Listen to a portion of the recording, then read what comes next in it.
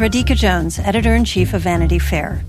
If you enjoy binge-watching the best TV shows and love hearing from the actors and showrunners who make them happen, then subscribe to Vanity Fair.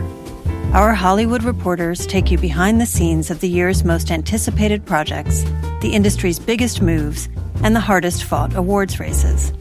From The Crown to The Real Housewives, we've got the inside scoop. As a special thank you to our still-watching audience, we're offering 15% off a yearly digital subscription to Vanity Fair.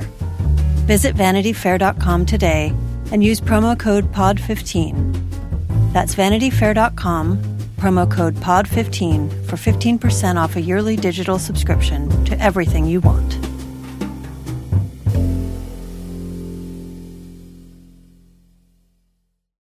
This episode is brought to you by Progressive Insurance. Whether you love true crime or comedy, celebrity interviews or news, you call the shots on what's in your podcast queue. And guess what? Now you can call them on your auto insurance too with the Name Your Price tool from Progressive. It works just the way it sounds. You tell Progressive how much you want to pay for car insurance, and they'll show you coverage options that fit your budget. Get your quote today at Progressive.com to join the over 28 million drivers who trust Progressive. Progressive Casualty Insurance Company and Affiliates. Price and coverage match limited by state law. Thank you all for making it. We're going to be the #1 media conglomerate in the world. The key here is act like a happy family. We're the Osmonds, and I'm Daddy fucking Warbucks, okay? I always wanted one of you kids to take over. People would do well to remember there's going to be a new sheriff in town. Here's to us. Hello and welcome back to Still Watching Succession, the unofficial podcast about the HBO series Succession. I'm Vanity Fair senior writer Joanna Robinson. And I'm Vanity Fair chief critic Richard Lawson. Each week on this show, we like to break down the latest episode of Succession, talk about where we think our players in the game are currently on top or on bottom of the pile that is the struggle for the Roys. This week we were talking about season 2, episode 8, Dundee, directed by Kevin Bray and written by Mary Laws. And we've got some great emails to read. We've got a special guest this week, which is Dame Harriet Walter, a Still Watching first. We have a dame on the podcast. Oh, look at us. So she plays Lady Caroline, the matriarch of, well, I don't know. It's hard to say who the matriarch of this family is, but she's the mother of at least 3 Roy children. So, she has that great honor. So yeah, so she'll be talking largely about last week's episode 7, which is the one that she was in. Sadly, we pretty much only get one Harriet Walter episode, per season, but she has some great stuff to say. So stick around for that. I did want to, note really quickly, because Richard and I are in the awards season, thick of it all with our Little Gold Men podcast, that of course Succession won Best Writing Emmy, this past Sunday at the Emmys. How do you feel about that, Richard? I think it's great. I mean, it's kind of the Emmy we thought they were going to win, because the show is just so beautifully written. But it was a nice little stamp. I think it was a weird Emmys year for a variety of reasons. And it was just in the drama category, at least it just felt like, okay, we got to, get the Game of Thrones out of the way. So I don't know. I'm hoping that this second season of the show is so good that, it will get its Emmy due, next year. Although there is a certain mark of distinction of being one of those shows that only is barely recognized by the Emmys, like The Wire or something, so maybe Succession will fall into the that. Americans, yeah, I'm hoping we see some acting nominations next year. Like Brian Cox, at least. I mean, come on. Yeah. Jeremy Strong, Sarah Snook. I got my ideas for who I'd like to see in there. Yeah, everyone. Every guest star. But one of my favorite things about the Emmys is multiple people I know who went, just like really independent of each other, all reported back to me their Cousin Greg sightings. Nicholas Braun, who plays Cousin Greg. Maybe because he's so tall and you can just like see him in any given crowd. But, our reporters on the ground were sending us some great Cousin Greg anecdotes. A friend of mine sent me a photo that her husband took with Cousin Greg. Someone who actually works on Game of Thrones at a top level texted me that they got a photo with Cousin Greg. So, Succession's on the wind. Here it comes. Well, my tweet from the HBO party, which I was at, was, you always know where Nicholas Braun is at a party, because I would just look and there would just be him towering above everyone else at this very crowded party. And he was just like this little lighthouse. So great. Yeah. All right. So we're going to hit a couple emails. First, this one from Jesse Pascal, who says, hello, something I've noticed on the show is that in the opening credits, the first season focused on the middle male child. The second season opener seems like it focused more on the female child. I think Joanna might be onto something in her theory that each season is a look at how each child will be taken down. So, maybe if I'm bored, I'll do a shot-by-shot. I noticed that the opening credits were slightly different, and it did seem to me that there was a little more this year and a little more Kendall last year. And I don't know if that's, an indication that I'm correct in my theory that each season will focus on a different Roy child. But, I like people telling me they think I'm right. So thank you very much, Jesse. What do you think of that, Richard? I think it's interesting. And I think that it's always, sort of fun speculating about the kind of master plan, the grand design that, a show has for itself, because, I think that in the old days with a network show where they had to do 22 episodes a year and the goal was to run for, 10 seasons, I think it maybe was a bit more just like, we'll figure it out on the day, but like with these kind of more like couturier cable shows or streaming shows or whatever, I think that a creator can really go in being like, okay, I'm going to do 5 seasons, each, or 4 seasons, whatever. They can really kind of build their narrative that way. And, I like that idea that, next season will be Romans or Connors or, whatever. I just think that's a kind of a fun way to structure it. It's funny because I was like, okay, what if it's 5 seasons? Because 5 seasons can be the perfect length, I think, for a show. So what if we're lucky enough to get 5 seasons of Succession before Jesse Armstrong gets bored and wants to do something else? And what if each season it does focus on a royal child? And what if I had this crazy idea watching this week's episode? What if 1, 2, 3, 4, taken down a peg, and then season 5 is the Cousin Greg season, and then Greg gets the whole company? Very Bran winning the Game of Thrones kind of thing. I was thinking, because we find on this episode, and we'll get into a little bit more, but the value that Greg has for Logan is it's a fuck you to his brother, right? I've taken your grandchild and making him sort of mine, right? So, I think that's, that would be the ultimate revenge on, that Logan could have on his brother Ewan, is like, I've taken your family member. And made what him, was it? Fun Uncle or Grandpa Grump? Yeah. The way that Brian Cox delivered Uncle Fun was Uncle so Fun good. Or Grandpa Grump. Yeah, that's what it was. Yeah. Grandpa Grumps. All right. We got this quick email from Johnny who says, another reason to love the show, since he was insulted for his boxy, poorly tailored stylings a few episodes back, I think Tom's suit game has improved. Less brown, more blue, more modern fits. Seems like something the show would do. Am I wrong? I remember noticing, particularly in that evening or late afternoon cocktail hour scene where Tom is sent to sort of flirt with Rhea by Shiv. I noticed particularly Matthew McFadden's suit in that moment. It was very beautiful blue suit. I think that's absolutely something this show would do, and something Tom would do, would take that insult and then just dive head first and pay someone to dress him, basically. Absolutely. Absolutely. He's hired a stylist and now he looks better.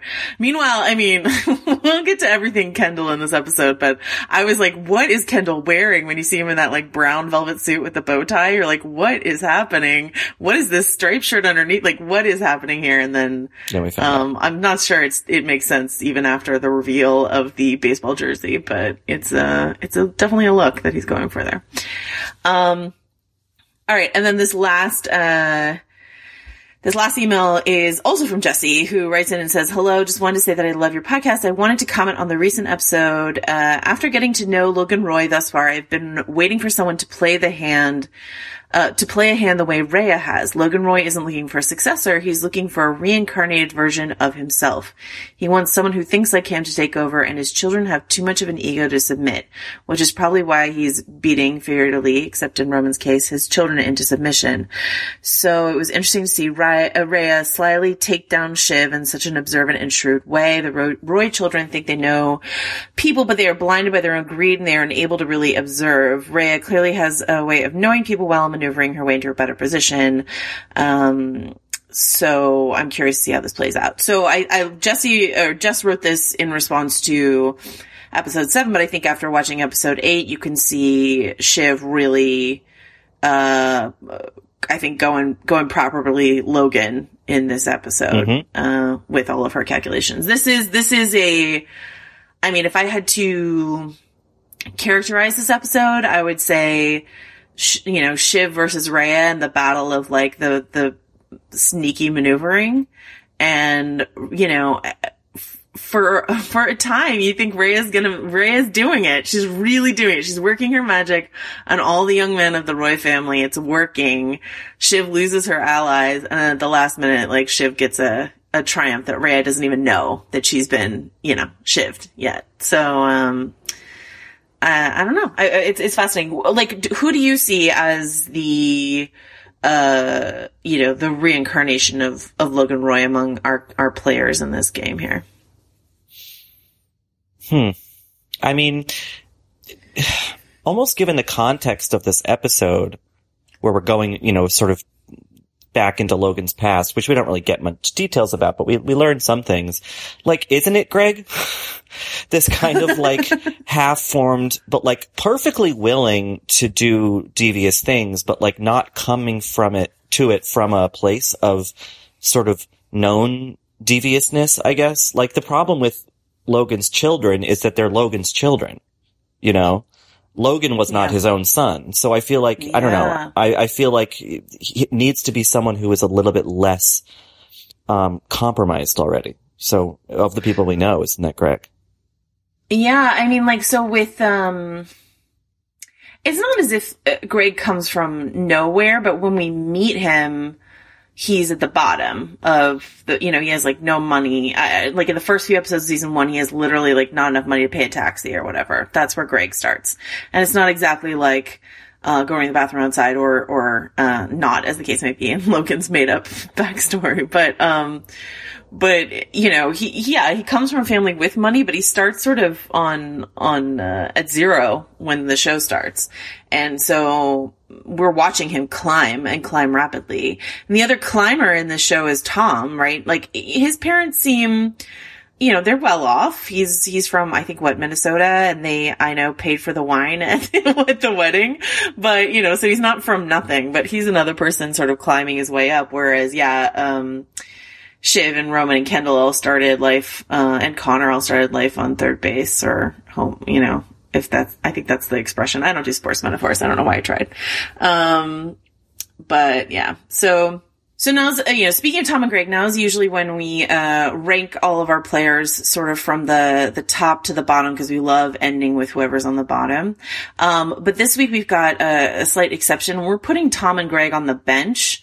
Because even though they're in this episode, Tom is like trying to flirt with Rhea a bit on Shiv's behalf.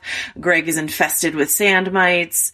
He's being sort of torn between his grandpa's wealth and Uncle Fun. They're both pawns very much so in this episode. So they're not really players. So we're benching Tom and Greg this week is what we've decided to do. Yeah. I mean, I think that it doesn't, they're not out of the game exactly, but this episode was much more about the immediate family sort of scrambling. And inevitably when that becomes the case, like, Tom and Greg are some of the first people who just become sort of, their autonomy is completely shut off and they're just kind of, used by the other people. Right.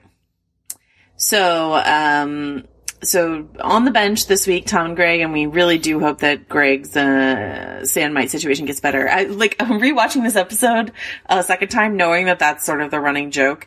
You can see him sort of just scratching and itching from the very beginning of the episode, and it's pretty great background comedy from Nicholas Braun. So yeah.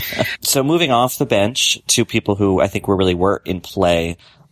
this episode. I think that, Joanna, we both pretty quickly agreed that the number one player this episode was Marcia, who has been a bit of a sideline character in most episodes of this show, but here really asserts herself in a way that I feel like she's one of the only people who can actually get under Logan's skin, which is a real kind of power.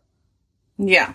It's interesting because this whole episode, Shiv is trying to, rally the troops to her side and say like, okay, let's all form an alliance against Rhea. And she tries to get Marcia on her side, and Marcia seems really uninterested. But kind of interested at the same time. There's a few things like when Shiv's talking to Marcia on the plane, and she's so transparently trying to get Marcia on her side, and Marcia says something like, if she wants to throw Logan a surprise party, who am I to ruin that?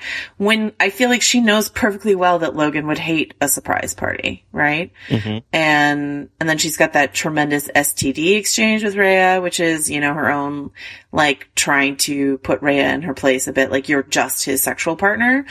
But it's when Logan crosses the line and makes this big business decision without ever discussing it with her and puts Rhea in this position, this business position. That's when Marcia's like, no, I've had it. I'm done. And I think that's, it was a really interesting moment. Yeah. I mean, I have to say this wasn't my favorite episode of the show because I just feel like everything felt a bit more telegraphed than it normally is. Like it felt like people were kind of speaking their motivation in a way or kind of arriving at some epiphany point. And Marcia kind of telling him off at the end felt like that a little bit. But I guess maybe the more nuanced interpretation of all of this, which is one I'm very willing to afford the show, is that something about the kind of progression of this trip to Dundee and the way that Rhea featured in it. And I think in a way that maybe Marcia didn't actually see her as a threat until she saw that Shiv did. I don't know. Like, I guess I can appreciate that Marcia's feelings toward the matter could have evolved over the course of this episode, because from my initial reading, I was like, that was kind of sudden and out of nowhere. But, now that I think about it, it's like, no, there was a build to it. Right. And I think, she gets some good, I don't know if this is last lines for Marcia. I don't know. Mm-hmm. But if it is, calling the plaque his like shiny little gravestone and all this sort of stuff. I mean, like when Marcia wants to get the knives out, she gets the knives out. So, and Logan's been married. This is his third wife, we think, at least. At least, yeah. We get a little bit more information on perhaps his first wife, Connor's mom, that she maybe went to a mental institution at one point. So that's, I think, information we didn't have before. We still haven't, she's the Tammy one. We still haven't met her. We don't know who she is, if she's still with us. But, given the rate in his life that Logan has gone through wives, like, it might make sense for Marcia, for this to really be it. And maybe Logan, we meet another, maybe it's Rhea, maybe it's someone else, but we meet another wife for Logan before the series is over. I wouldn't be surprised by that at all. So, yeah. So that is Shiv. That's Marcia on top, which brings us to Shiv, number 2. Shiv trying desperately Shiv is trying to do the thing that I every single week want the Roy kids to do, which is like work together. Yeah. And, Harriet Walter in our interview this week said something really, interesting, I think, where she said, nobody on this show is honest unless they feel safe, and nobody ever feels safe, and it's like, that's true. Like what's standing in the way of them, being honest with each other, connecting with each other in a way where they could unite against their dad, is that they just don't ever feel safe with each other, with anyone. And so you just have this constant, like, armor up, glibness, sharp, barbs and stuff like that. But so Shiv's like, okay, let's put the guns down. Let's try to get together on this. And her loser brothers let her down, are easily swayed by some honeyed nonsense from Rhea, and Shiv has to do it all herself. And she does, Yeah. I mean, I think that she is honest in this episode in a way that she nakedly expresses to Tom when they're walking into the party in that fabulous dress, by the way. Yes. she was like, I was made an offer and I'm going to collect on it. You know, it's the most like vocally, like straightforward. I think we've heard her being about wanting the job. You know what I mean? Yeah. So I like that she just kind of was playing with it. But yeah, I just also love any scene on this show where a character, you see them realizing the angle, you know, like you see them making the plan, and, you know, the whole little powwow, I forget what Jerry calls it, but, where they're like, okay, this whole cruise thing is about to, you know, and then her looking over at Rhea and like, it was just like, it was just so, kind of satisfying to watch Shiv realize that like, oh my God, she's not actually down for the count. She has one more round left in her, you know? And it's going to be a good round. Yeah, and it's a dialogue-less moment where you just hear them talking. So Jerry called it the meeting of the newly formed "What the fuck are we going to do" committee, and I was struck thinking of the caliber of talent. You know, they've got these great sort of side players. I don't think of Jerry as a side player, but like someone like Carolina or Sid is there, or you've got Hugo, the Fisher Stevens character. You know, you've got all these like great, you know, Frank is there, and they're like counselors, or I think of them like if we're thinking of like a Shakespeare play, like a meeting of the lords, you know what I mean? It's just sort of like the various lords, like Northumberland and like whatever, are gathered to like discuss, you know, a plot. And yeah, when they come together, they say quite plainly that, you know, there's this, former employee of the company, Wiesel, who they're calling the Weasel, who looks poised to blow the whistle on a lot of the cruise stuff and a lot of the Mo stuff. And no amount of money that they throw at him or threats that they throw at him is working, which means he has an independent financial backer, and we'll get to who we think that is in short order. And so Shiv, and something that they say is whoever is the new CEO, no matter what, whoever's the new face is fucked. And so Shiv's like, okay, well, guess what? It's not smart for me to be the new CEO right now. We need to put Rhea in that position. She has to take the brunt of whatever this scandal is, and then I can slip in behind her. And she scores points with her dad for being like, go with your gut. You know, I'm not nakedly striving for this, because she saw how well nakedly striving went over with her dad. And so she's like, okay, I'll just tell him to go ahead and go for Rhea and go with his gut, and I trust you, and all this sort of stuff. This like, this amazing Sarah Snook performance. This like look on her face as she's looking up at him and stuff like that, and saying like, go for it, Dad, you got this. And it's interesting. It's interesting watching, you know, how, and this has been a recurring little motif on the show, is how he sometimes softens to his children and is kind to them, and I guess his version of loving, but it's only when they've sort of approached him tail between their legs, licking wounds, when he just doesn't, you know, he sees them as kind of beaten down to where they need to be. You know, it's similar with, he did the same thing with Kendall, where like he got him into such a place of just absolute dejection. And then he's like, yeah, like come sit at the desk with me, you know, in my office, or like, you know, then it's okay. It's okay to be loving. But with the minute they sort of step out of line or act presumptuous or, you know, deserving of something, you know, then forget it. The shot that I really loved that conveys this is Logan's talking to Shiv a little earlier. He's like, did I get this wrong? Did I mess it up with Rhea? You know, Shiv's plan to expose certain weaknesses. Like, Shiv really does understand Logan, right? She knows that he would be mad to find out that Rhea's not really a drinker. She knew the Rose thing would really, throw him. The mention of his sister, which we don't know quite what happens, but we know that Logan seems to blame himself for his younger sister's death. And, you know, that he would hate a surprise party and all this sort of stuff. She knows this stuff about him. And the shot is of him sort of touching, like, clasping her hands, and the camera just sort of lingers on that. And there are these moments when Logan can soften or put the charm offensive on, because he does it to Greg, too. He gives Greg the charm offensive in the bathroom because he wants to, like, he doesn't want to let Greg quit, because it is messing with his brother. And so when you see him turn on that Logan Roy charm, it's a fun thing to watch, because Brian Cox has, you know, huge stores of charisma. So when he decides to turn on that light, it shines pretty brightly. So, all right. So that is Shiv doing her best, making it through, which brings us to Logan's brother Ewan, Roy, played by James Cromwell. I think we also just get one Ewan episode per year. Is that right? I think so. Yeah. I think there was only one last season. I think it was just Thanksgiving last season, but I could be wrong. But, Ewan, as it turns out, is like quite the environmentalist, says Logan is worse than Hitler for, I don't know, enabling climate change deniers. Mm-hmm. And then we get the notion that he is the one backing this whistleblower financially. Is that your read on the situation as well? Yeah. I mean, because it kind of cuts to him when this whole thing is being revealed, and then he kind of, yeah. I mean, I feel like he does everything but just come out and say it.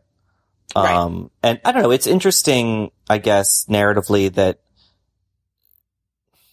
I don't know, that we would find out that this character who we were aware of but haven't really heard much from, since last season is quietly been active this whole time.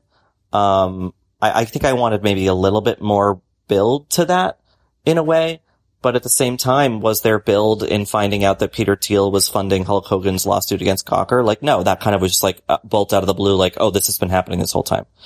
So, and not to equate these two situations, but yeah, so I don't know, like, I like that, that the call is coming from inside the family, that makes it that much more sort of a betrayal and that much more sinister, because that is an absolute takedown of principle and not of finance whatsoever. And that is a much more of a threat to this whole enterprise than, someone trying to do a hostile takeover.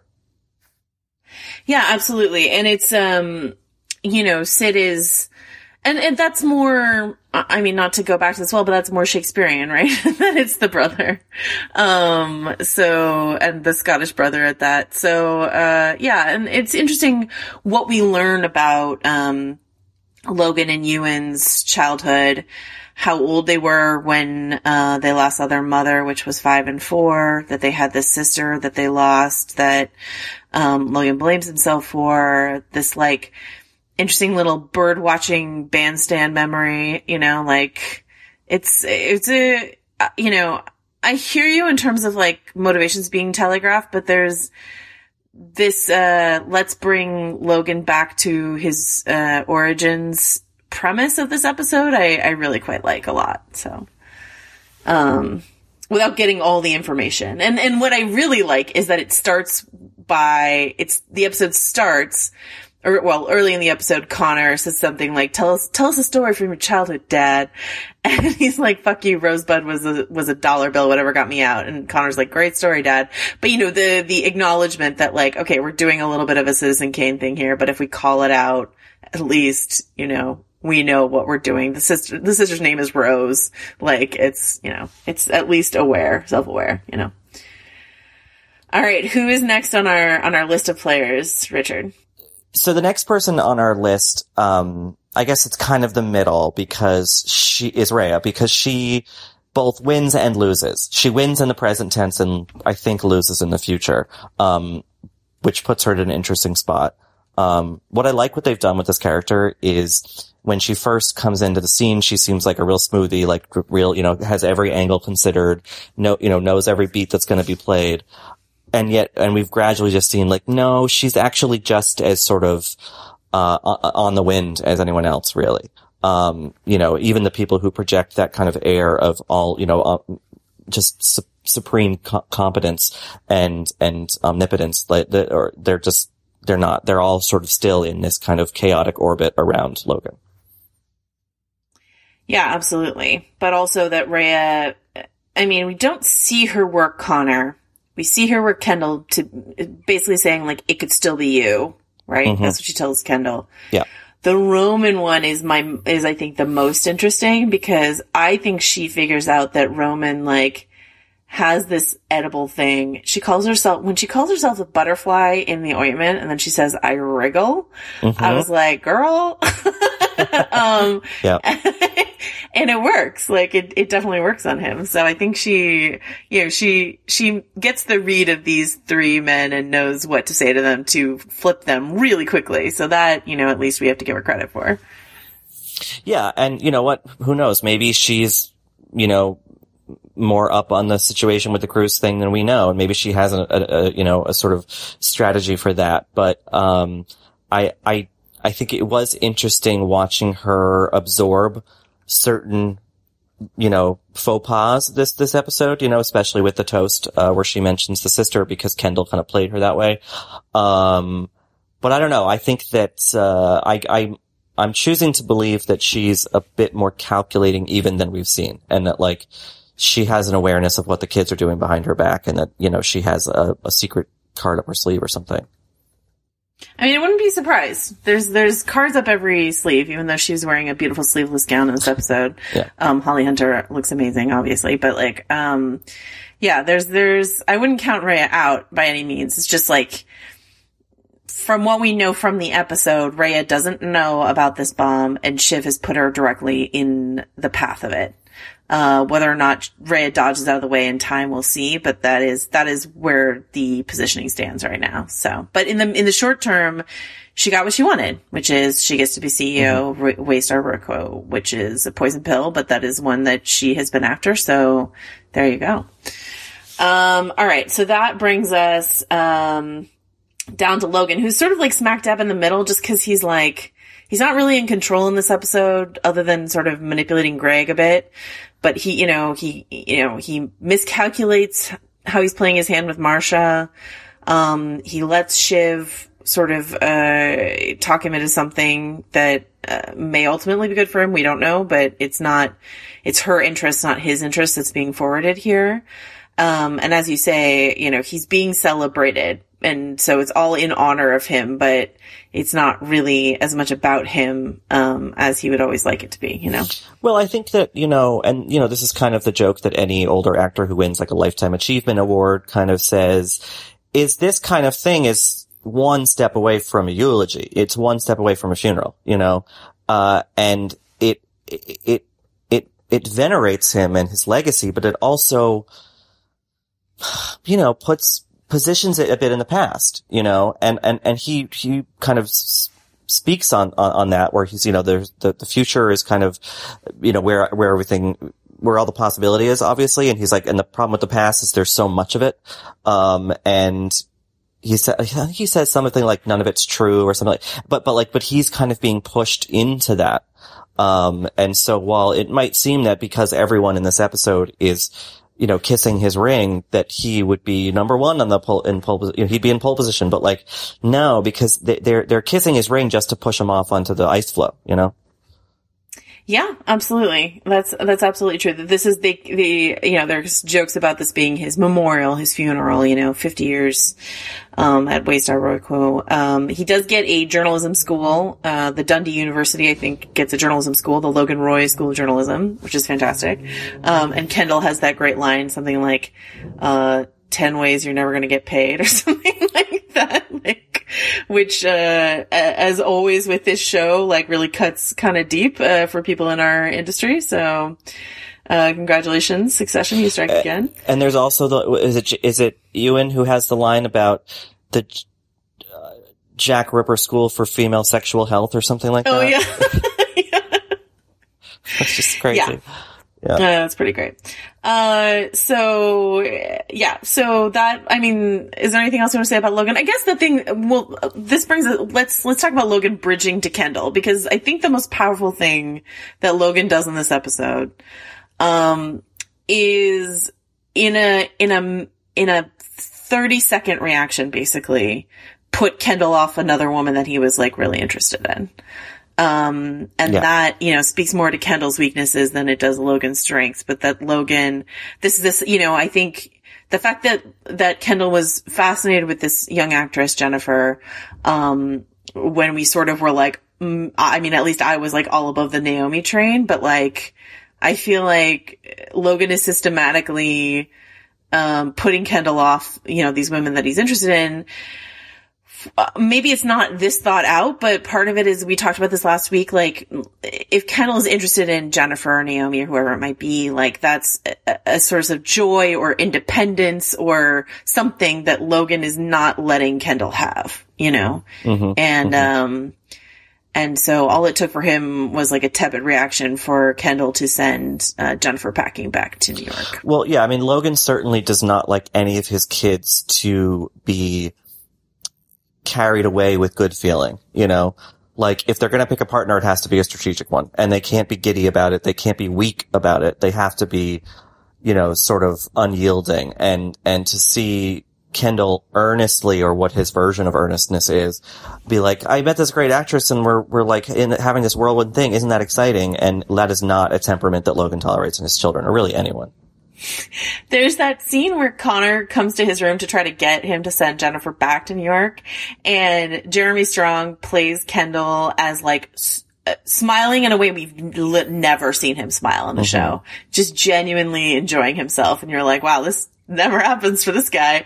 Not even when he's like, you know, cause it's different from his like, I'm super high or drunk or whatever it is. It's a different kind of joy. And it's delightful and enjoyable. And of course it's short-lived. Like, of course it is. So, but obviously we cannot talk about Kendall Roy without talking about Jeremy Strong, the actor who plays Kendall Roy's incredible, rap performance, that we got to witness, that we were lucky enough to witness. Well, I watched this screener a couple weeks ago and I like begged HBO to give me like the behind the scenes of this rap. They would not, but like I'm hoping someone got that story, or there's a making of YouTube or something. Like, I want to know the whole story behind this, the formation of this rap. How did it strike you, Richard? Well, I'm going to have to take your word for it, because I had to mute the whole thing. I could not watch it. It was too cringy. So cringy. I was like, oh, I literally said, Joanna, out loud in my apartment, oh, absolutely not, and muted it. And just watched in silence until it was over. And I like unmuted it once, and I heard like the LOG or what, you know, whatever his thing was. L to the OG. Yeah. And I was like, absolutely not again. And yeah, so I just couldn't do it. I will probably force myself to do it at some point, but it was just the minute it started, I was like, this is absolute. I mean, it's wonderful. It's such a clever thing, because all of these kids are fucking buffoons who think that they're these little like masters of the universe, you know, because they've been told that or given the money to think that. And of course, this like insanely white boy, you know, in a fucking party in Scotland for his dad who he's obsessed with, is this gonna sort of do this pathetic rap? Like, ugh. But you know, I think from what little I heard, I mean, I think Jeremy Strong, he's got, you know, he's got some talent, I guess, in that regard. I suppose. It wasn't like good, but I think the reason that Kendall's not at the bottom of the list this week is like, it somehow lands better than it has any right to. The crowd gets with it eventually. Yeah. Danny Houston throwing his head back and saying OG, like with the crowd, is one of the finest moments of all of television history. Well, that was just stock footage of Danny Houston at a party. They just spliced that in. And then I don't know if you still had the mute on for Roman's reaction, which is something like, is this the end of the company, or are we all gonna be like sucked into a black hole of embarrassment? But that seems to be very much in line with your That's reaction. Exactly when I unmuted. I unmuted it in time to hear that, and I was like, thank you, Roman. Someone who gets it. All right, so that's all we need to say about Kendall and his boy Squiggle, right? Okay, so, right below Kendall is Roman Roy, who, this is an eventful trip for Roman. He proposes marriage of a kind to Jerry, and he buys a Scottish football team, the wrong Scottish football team. What do you think of this Roman Jerry situation this week? I mean, it's interesting. I couldn't tell how Jerry processed it, you know? And I also couldn't tell how serious he was, because he sort of does his like Roman thing and talks around it or sort of makes jokes about it. And at some point he was like, I kill you, you kill me, or something like that. We kill each other. But I think everything that Roman did and said in this episode, for me anyway, was colored by this really dark joke he made about being raped by a camp counselor. Yeah. That I was like, I don't think that's a joke. I don't think so either. And it just further helped continue this portrait that's being painted of the really traumatic childhood that this guy had. And Roman, out of all of them. Yeah. And how it's completely warped the way that he deals with. I thought it was interesting. I forget her name, that the girlfriend that Caitlin Fitzgerald plays. I thought it was interesting that she was there, you know? Yeah. And then she's still in the picture. He hasn't just like kicked her to the curb because this thing with Jerry is actually becoming maybe something real. Yeah, I just kind of, I feel for him more than I do any of the other siblings, I think. Yeah, she's his beard, and she's sort of like always been his beard, and now like she's still his beard. He's just doing something else, you know, like as opposed to whatever nothing before. Now he's doing whatever it is he's doing with Jerry. Someone did send me a message on Instagram, which is not how I would suggest you get into contact with me, but in this case, someone sent me a message on Instagram asking me what Tabitha does for a living, and I said I think that maybe she just has money. Cause she's friends with Naomi Pierce, so I think she just has money and doesn't have a job, but she might. Anyway, so let's zip through Roman and just say that, I think I liked his reaction to finding out that Jerry might have been a Rhea figure once for Logan. That's not something that J. Smith Cameron said to me when she talked to me about like how she started in the company, but it, you know, her idea was that her husband started and she started after him or something like that. But it might be true, but his reaction is what matters. Also, shout out to Jerry. I mean, we don't have her on the list this week, but like I really liked J. Smith Cameron's line reading of like Sally Ann, the girl who got the harp. She was like, harp thing is so funny. That's like really a perfect funny little detail that kind of gives you a whole picture of whatever that was. You know? Yeah, exactly. Some woman who let, you know, Logan be carried away with something sort of, you know, whimsical as a harp, you know? Yeah, pretty ridiculous. And Roman's whole, like, this wasn't like a, you know, one of their sexual encounters. This was like a escalation almost of his proposed, you know, joint. And they're just to notice that, you know, like he does whatever she says. She's like, go talk to Edward, this guy that he's trying to get money from. And he goes and he like, is seemingly working on this guy, Edward, who will give them more money, right? But he does whatever Jerry tells him to do. And he often, when she's not there, will be like, well, Jerry says, blah, blah. So I really like this, little team and how they're working to try to survive. So that is Roman, and that brings us, to bottom of the pile. And Richard, I know that you are someone who has written plays, been more involved in theater on a practical level than I have. So what do you make of First Pancake, Connor Roy, theater producer, extraordinaire? Well, I haven't done theater in a long time, but I think if memory serves me, if anyone is going to say after the first preview, this is the worst it's ever going to be, it should be the playwright and not the producer. You know, like, even though Willa is, well, everyone on the show is an opportunist, so I can't fault her for that. But, so I sort of felt bad, you know, cause it was just like, clearly the play's awful. I love that it was at the Barrymore, so it's a Broadway show. Just everything about it, the title, the sort of the design of the marquee, it felt like very bitingly real. And exactly like the kind of production that would get put up, maybe with a little bit more, tact, but like, and that everyone in the Broadway community or the theater community or people who pay attention would be like grumbling over, you know, cheap margaritas of blockheads about that dumb play that the rich guy funded, you know, like it felt very real. For his, like, former call girl, which I'm not shaming sex work. Like, once again, everyone's striving, so Willa should go ahead and get hers. The stuff with the sand mites, I gotta say, like, Alan Ruck is just always great, but I think his line reading, when Greg is coming to him about the sand, and he's like, I know nothing about that, and you'll have to talk to the sand guy, just like everyone else. Alright, bear no legal responsibility. Like, great line reading. And the way the way that Greg says, I think that there's something maybe alive, or I think something's maybe thriving in the sand. Thriving. Like, it's just like so horror. It's like a horror movie. I love it. He's like, I had really good seats, but right. Anyway. I had really good seats, exactly. So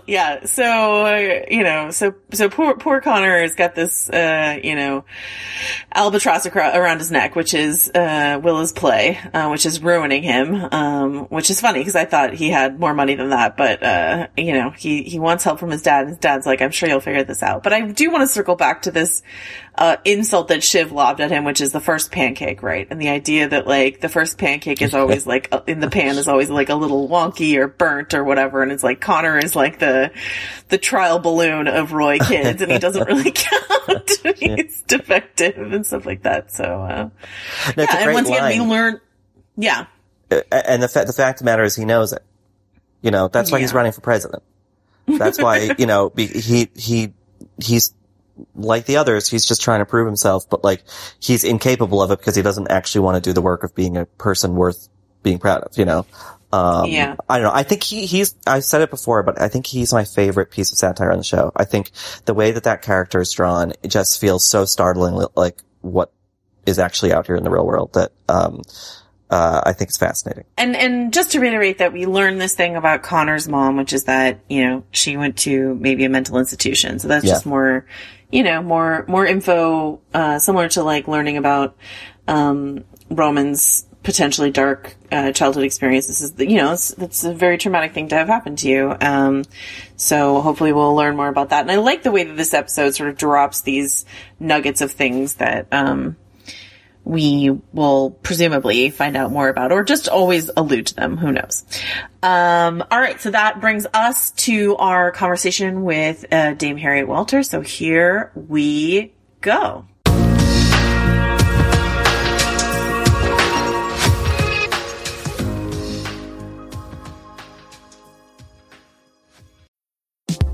I'm Nomi Fry, and this week on Critics at Large, we're talking about the delights and shortcomings of the new movie Challengers.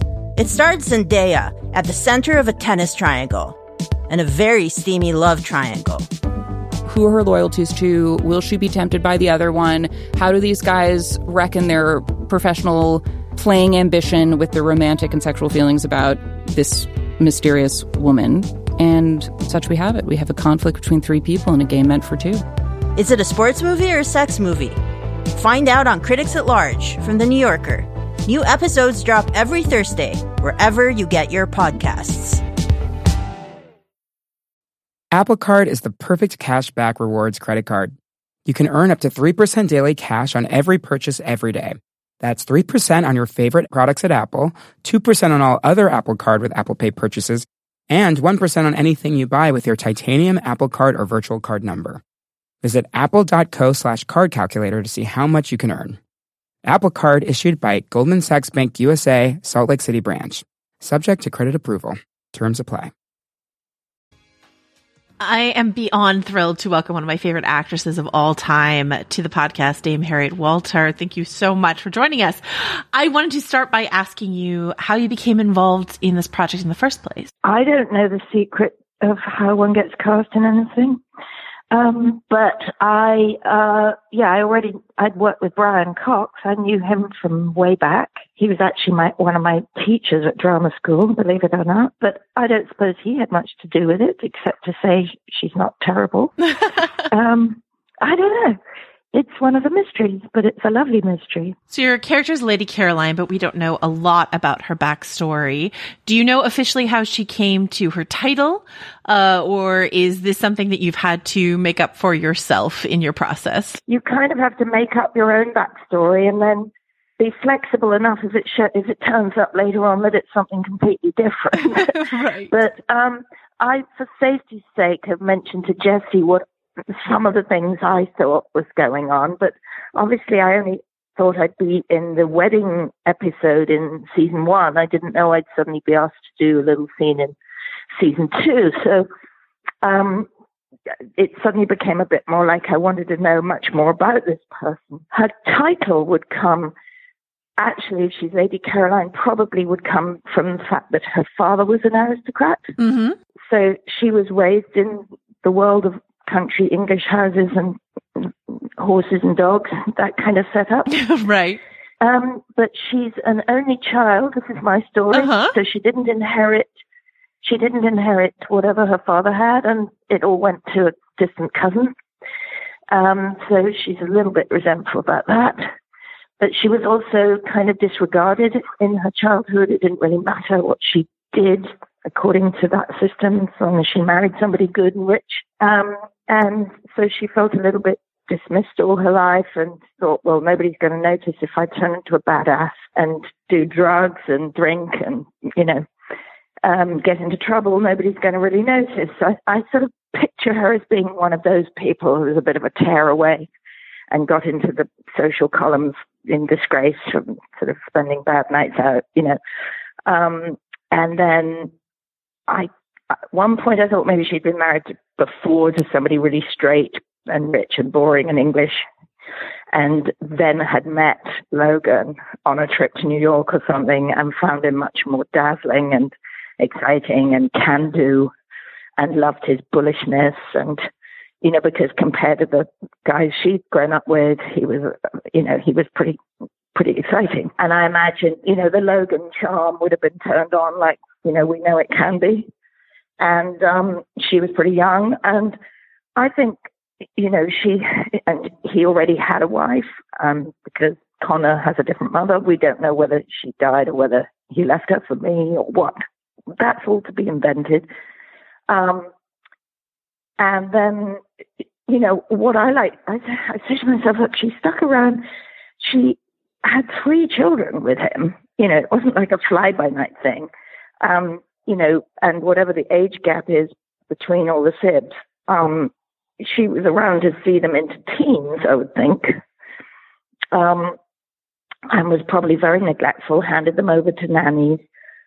You've only got to watch Logan's behavior to know what it would be like to be married to him. Right. So therefore, I have a certain amount of apologia for her, which the viewer seeing her only very fleetingly probably doesn't. But I imagine it was a bit like the Getty situation, if you know about that, where if a marriage broke up, he actually refused for his daughter-in-law to see the children, or certainly the son had to keep them in custody, had the custody because they had to be reared as Gettys in the Getty sphere. And so, if she gave her children and Logan up, it must have been pretty bad.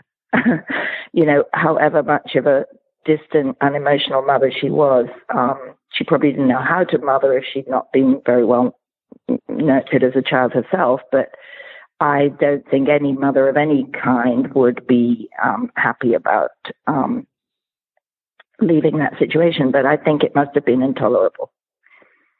And so I think there's a certain sadness, but the way she deals with that is to be very glib and flippant and hard. And you can't get me because I'm going to get you first. Right. Because your character has this title and Logan has such a chip on his shoulder about class, do you think part of the allure for him in the first place was the status that would be conferred to him by marrying a lady? Yes, I do think that. I think that's probably what got him going at first. And she wasn't the ordinary run-of-the-mill kind of English aristocrat because she was a bit naughty and she was a bit devilish, or she might have played that up. I don't know. But she certainly knows how to play games. But so she's not, I don't think you could ever enter the Logan family and not be already very well equipped at playing games. Right. Because there are so many incredible playwrights on the writing staff of Succession, and given the way that they frame each episode around a location, I've started to think of each episode of the series as like a little one-act play. Yeah. Given your experience, your long history in the theater, what strikes you as theatrical about your work on this particular show? There's nothing more theatrical than power games. I mean, basically all Shakespeare's plays are about that, really. Right. So kind of who's on top and who's not at any given point in every minute, in every half eyebrow raise, that's what keeps us on our toes somehow. And I think the quality of the writing invites a very high quality of acting, which is, theatrical. Theatre is much more dependent on writers and actors than anything else, whereas you can get away with a good car chase on screen and keep people gripped, Right. So you really rely on, actors can't work with bad material. I mean, they can make it okay, but,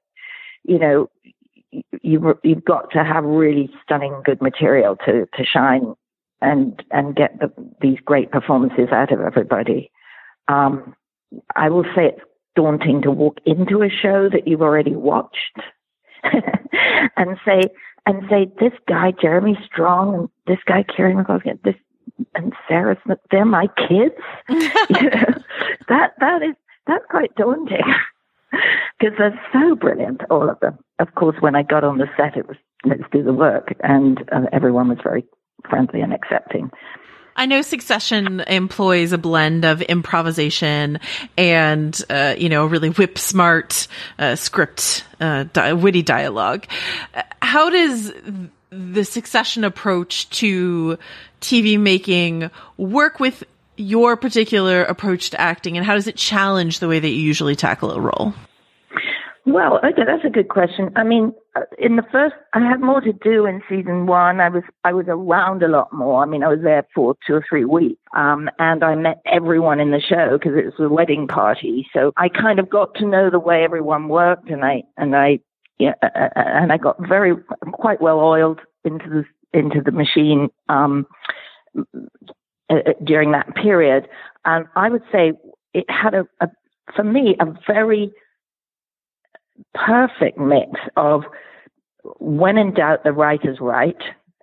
That's one of my little mottos, I try to, I will try what the writer wrote first, and if it doesn't work, I will suggest something different. And writers are very varied as to how much they accept your invasion of the space. But Jesse and team were great. There was nothing that wasn't right. They always did one take at least, which was a free-for-all where you could improvise. And of course, through improvisation, you do have this great, you blend with the character because, with Shakespeare, you've got to speak the language of the time. With a modern thing, you think, well, hey, this could be me. Why am I saying this instead of this? So you are, this is an ideal situation where we were free to throw stuff in. Some of my improvs got into the final cut, which is nice. Some of them just warmed me up to play the scene a bit more easily.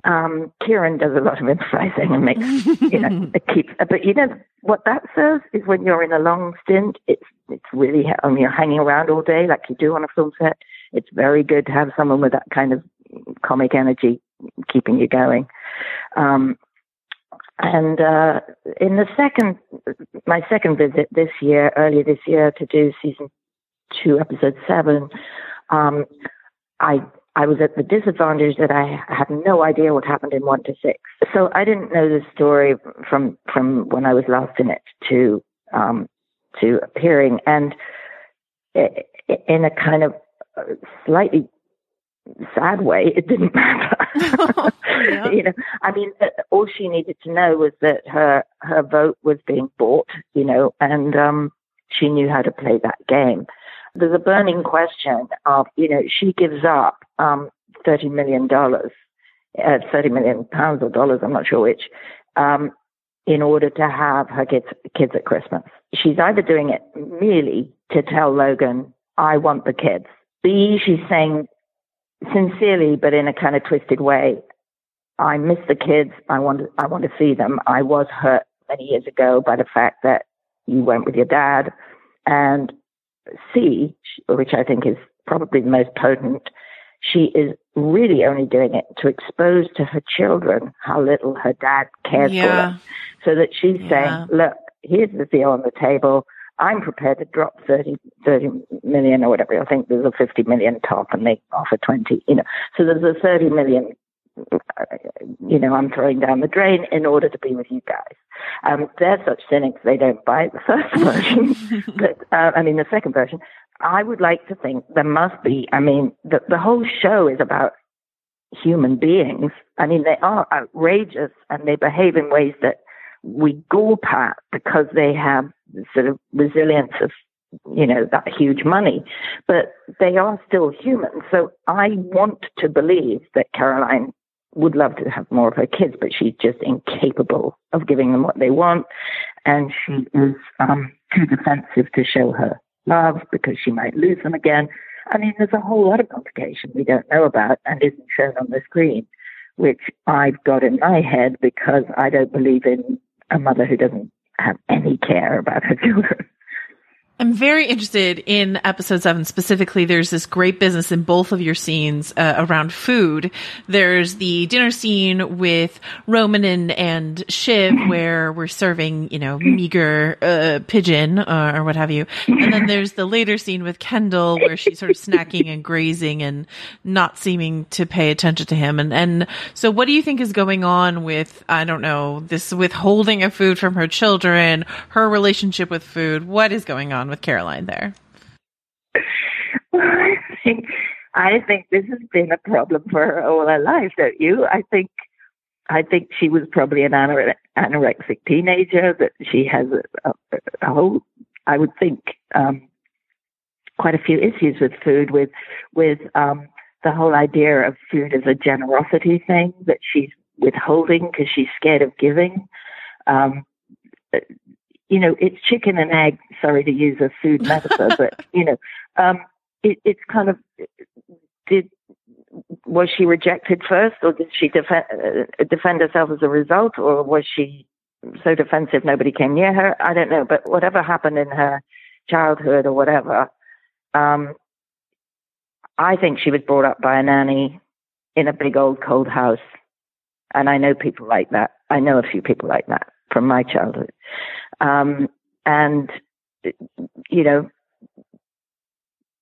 A few of them are anorexic. They have a problem with food. I can't go into that because that's getting into quite dangerous territory. I don't want to judge anorexia because it's a very complicated issue. But in this case, I think she denies herself stuff. And then in the middle of the night, she says, okay, I can have a little snack, because I am hungry, but a little snack won't harm me, and I'll be in bed soon, and I won't be tempted to eat anymore, or something. But the idea of giving food as a sort of big, generous gesture, she knows that's what she's supposed to do, so she goes through the motions and says, look, I got you 3 shriveled pigeons, aren't I bountiful? Aren't I being mom?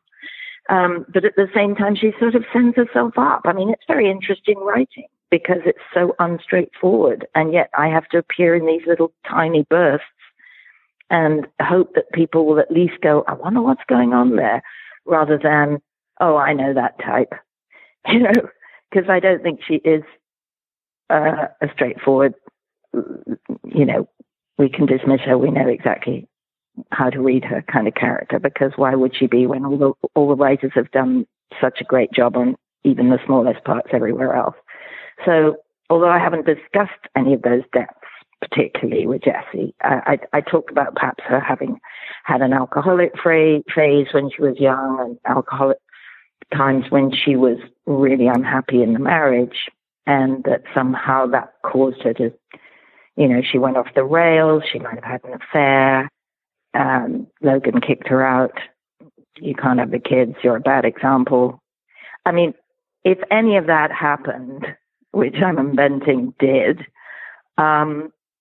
that would explain an extremely unhappy interior, masquerading in some kind of brittle brilliance, I know you said you hadn't, you weren't aware of what had happened in episodes 1 through 6, but I know you were planning to catch up before you had a chat with me. Did you have a chance? I have now watched. So I've caught up. All right. You're all caught up. And it gets, and the plot thickens, and it's just marvelous. It's marvelous. I think, if anything, it's even better this year. I don't know. No, I agree with you. And one thing I want to specifically talk to you about was this Roman and Jerry relationship, romance, whatever you want to call it, that's happening this season. I note in this episode 7, that we were talking about, when Kieran's character Roman approaches you, he does this sort of like deferential sort of, oh, mommy sort of thing. And so I was wondering, what are your thoughts around Roman and his mommy issues and how that's translating into this whole Jerry dynamic? Well, yes, because when I first met him in episode 9 of season 1, it was the same slightly kind of, I'm your little boy, Mom. Hi. Kind of coochie coochie kind of thing, which looks like, that must be a games playing thing that they've done. He's the baby, and he will have felt the loss of a mummy more than in a different way from the others.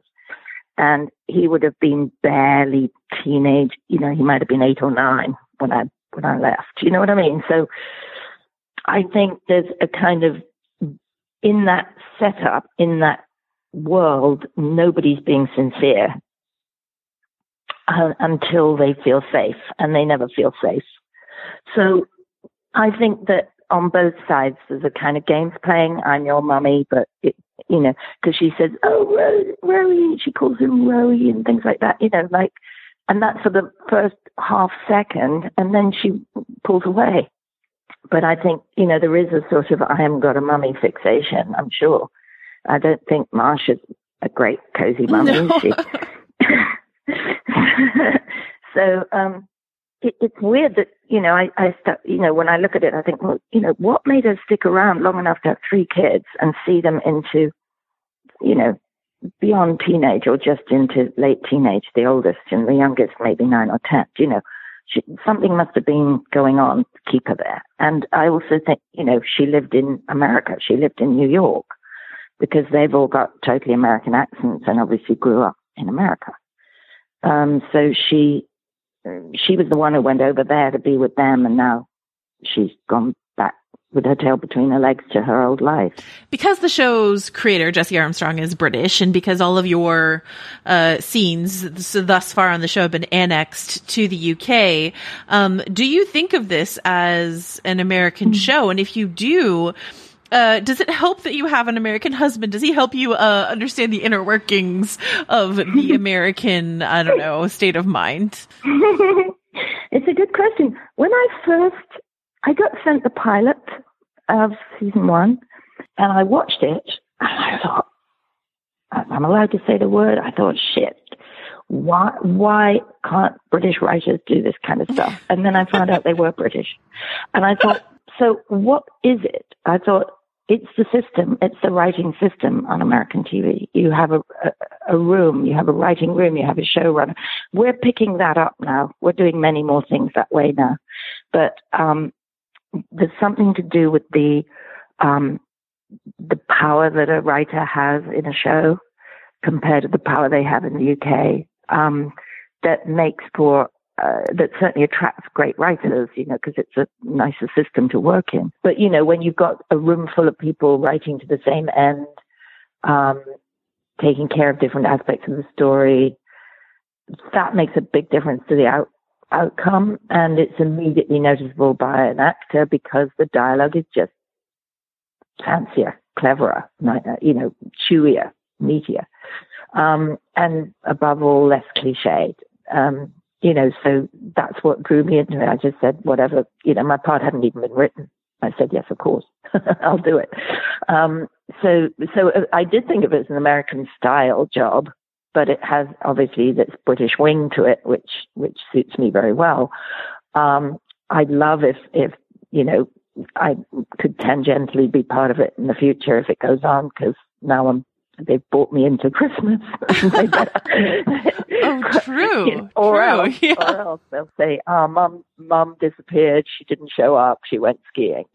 So, and I'm written out. But I would also, because my husband has an apartment in New York, I'd love it if she flew over to New York to stir things up sometime. So, I have to sit and wait for my fate. So for this next part, let me make sure I get all my greats right. Your great-great-great-grandfather founded the London Times, and even though your family is no longer involved in the day-to-day workings of the paper, you come from a media dynasty. Does that help you, give you insight into this family that you're a part of here? Yes, I never even thought of that. Yes, I guess I do. Yes, but that's funny because that might have fed into something here, because although the sort of the 20th century and 21st century media moguls are very different from my family, who were extremely 19th century, And they were very fierce. They were much more the what are they called? The Pierce side than type of people, because they had much more sort of public servant attitude, public spirit attitude, and you know, it was a different role the papers played in those days. But there was very definitely a thing whereby there was almost this dynastic thing where they were called John Walter the First, John Walter the Second, John Walter the Third, John Walter the... My grandfather was John Walter the Fifth. My uncle was John Walter the Sixth. My first cousin was John Walter the Seventh. It's crazy. And as if we had a kingdom, but we don't. And then my father was the second son. And that's kind of nowhere man in UK class stuff. You know, it's only the first son who gets anything. And I was the second daughter of the second son, so I just didn't count. You know, so maybe that's where I was fed this idea of, you know, how little a woman in the old class system in Britain really mattered unless they married somebody up the social scale. You know, that's what you were for. But in any other way, there wasn't really that, it followed there wasn't a power struggle for who would inherit. It was, you know, my dad would have liked to work for the Times, but it just was never on the cards because you're the second son. Bye. So there wouldn't have been that kind of jostling for power thing that they have that keeps this whole show so alive. Right. And, you know, given what you just said about the British class system of old, what do you think Caroline makes of Siobhan's ability to, I don't know, maybe her increased mobility, her ability to climb through the ranks under her own steam rather than maybe some of the opportunities that were afforded to Caroline? Is it resentment? Is it admiration? How does she feel about that? She probably is a bit frightened by Siobhan because she's quite like her dad and, you know, is very, very smart about stuff that maybe Caroline isn't. I mean, I don't know. I don't think she resents. I think she's quite competitive for her affection because she admires her. I think it's very possible for a mother to look up to her daughter if she's not very like her. Because I don't think they are very alike. I think if anything, funnily enough, I think the one who's most like Caroline has flowed a bit into Kendall. I think she has more depth than we've seen, a bit more inside torture than we've seen, and I think she's also flowed into Roman because she's got that kind of that glib, ha ha ha ha, and every line is a joke kind of defense mechanism. So I think those are the people she's influenced by most. I think Shiv is very different from her, and very much her own thing. And I think she's quite scared of her, really. And of course, Shiv probably wants big affection too, but just really doesn't beg for it. In the same way that Caroline probably never begged for it from her parents. It's a terrible sort of poison chalice, all that kind of, you know, wealth and power if you're born into it. I imagine, she says, from the very downwardly mobile Walter family. All right. So you are a Shakespearean actor of great renown. So I would be remiss if I didn't pick your brain a bit about the Shakespearean allusions in Succession. Obviously, the play that we think of first when we think of Succession is Lear. Yeah. Logan Roy is a very Lear-like figure.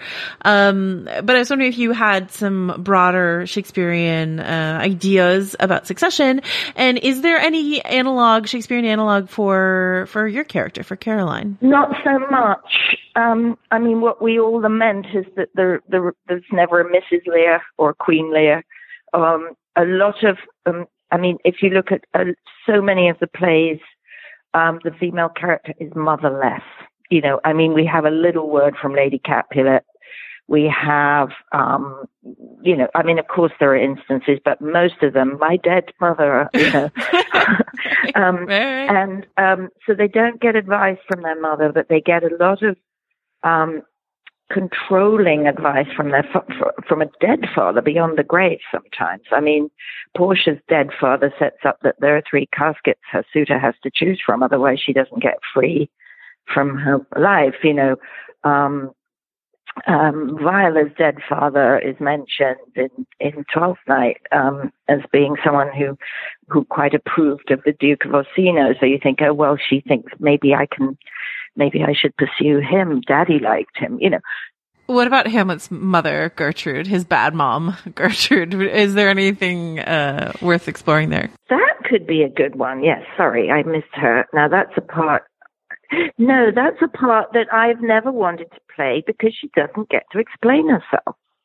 So that does have a parallel in some ways with this, in that, you know, you're bursting with what you think went on, but you don't get a speech about it, you know. So I think that is relatable in a way. Who knows what it was like being married to the old Hamlet? You know, I saw a really good production which explained Gertrude for the first time for me, which was, you know, the ghost was sort of rather horrible, and Claudius was really nice. And you thought, well, of course she had to marry the king. That was the right thing to do, you know, for social position, but he wasn't very nice. And actually she fell in love with his brother and, you know, conspired to kill him, blah, blah, blah. But I thought, hey, that makes sense. That makes total sense. I never understood it because we always see it through Hamlet's eyes. And he says, how could you leave this wonderful person for that shitty person? And that's Hamlet's POV. And, you know, we've all bought into it. And in fact, it might have been the other way around. So I loved seeing that production because I thought, oh, God, now I could play Gertrude. I could play that one. But so that's perhaps much more in the Caroline territory where you sort of, you look at the man and you understand what it would be like to be married to him. Can you imagine being married to Logan? I mean, absolute yikes. Scary beyond anything and loveless and frightening. And, you know, you would have to be cutthroat in order to survive, you know, his aiming knives at your throat, you know. Okay, for my last question, I'm going to drag us down from the lofty highbrow, tumble us down to the lowbrow, and follow up on an answer I saw you give The Guardian in an interview a ways back. You said that one of the things you like to do, or your guilty pleasure, I suppose, is watching YouTube videos. And so I'm just curious what you, Dame Harriet Walter, watch on YouTube. Oh, endless interviews with celebs and, you know, that leads to some documentary about, you know, some royal family theory, which is tosh, or some conspiracy theory, which is tosh, or, I mean, it's very nice to watch idiocy because, you know, it's sort of not challenging to the brain. Well, thank you again so much for your time. I cannot wait for the Succession Christmas special starring you. The one where I fled. Yeah, you heard it here first. Season 3, Succession, Christmas special, the one where Lady Caroline sleds, starring Dame Harriet Walter. We cannot wait.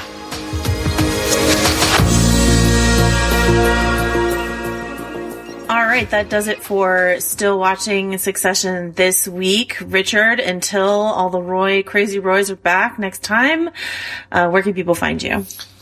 They can find me, you know, 7 days a week, or I guess 6 because we have Mondays off. Anyway, I'm stage managing Sands, so I'm doing a little side gig at the Barrymore Theater. But from the booth, I'll be tweeting at Rylaws and writing for VF.com. Joanna, where will you be? I will be busily trying to write some lyrics that could possibly compare to "Run Your Mouth at the King, Just Pucker Up, Bitch, and Kiss the Ring," from I missed that, I guess. Stylings. Yikes. Of Logan Roy. Otherwise, you can find me on VF.com. You can find both of us on the podcast Little Gold Men. You can find me on Twitter at Joe Wrote This, and we will see you next time.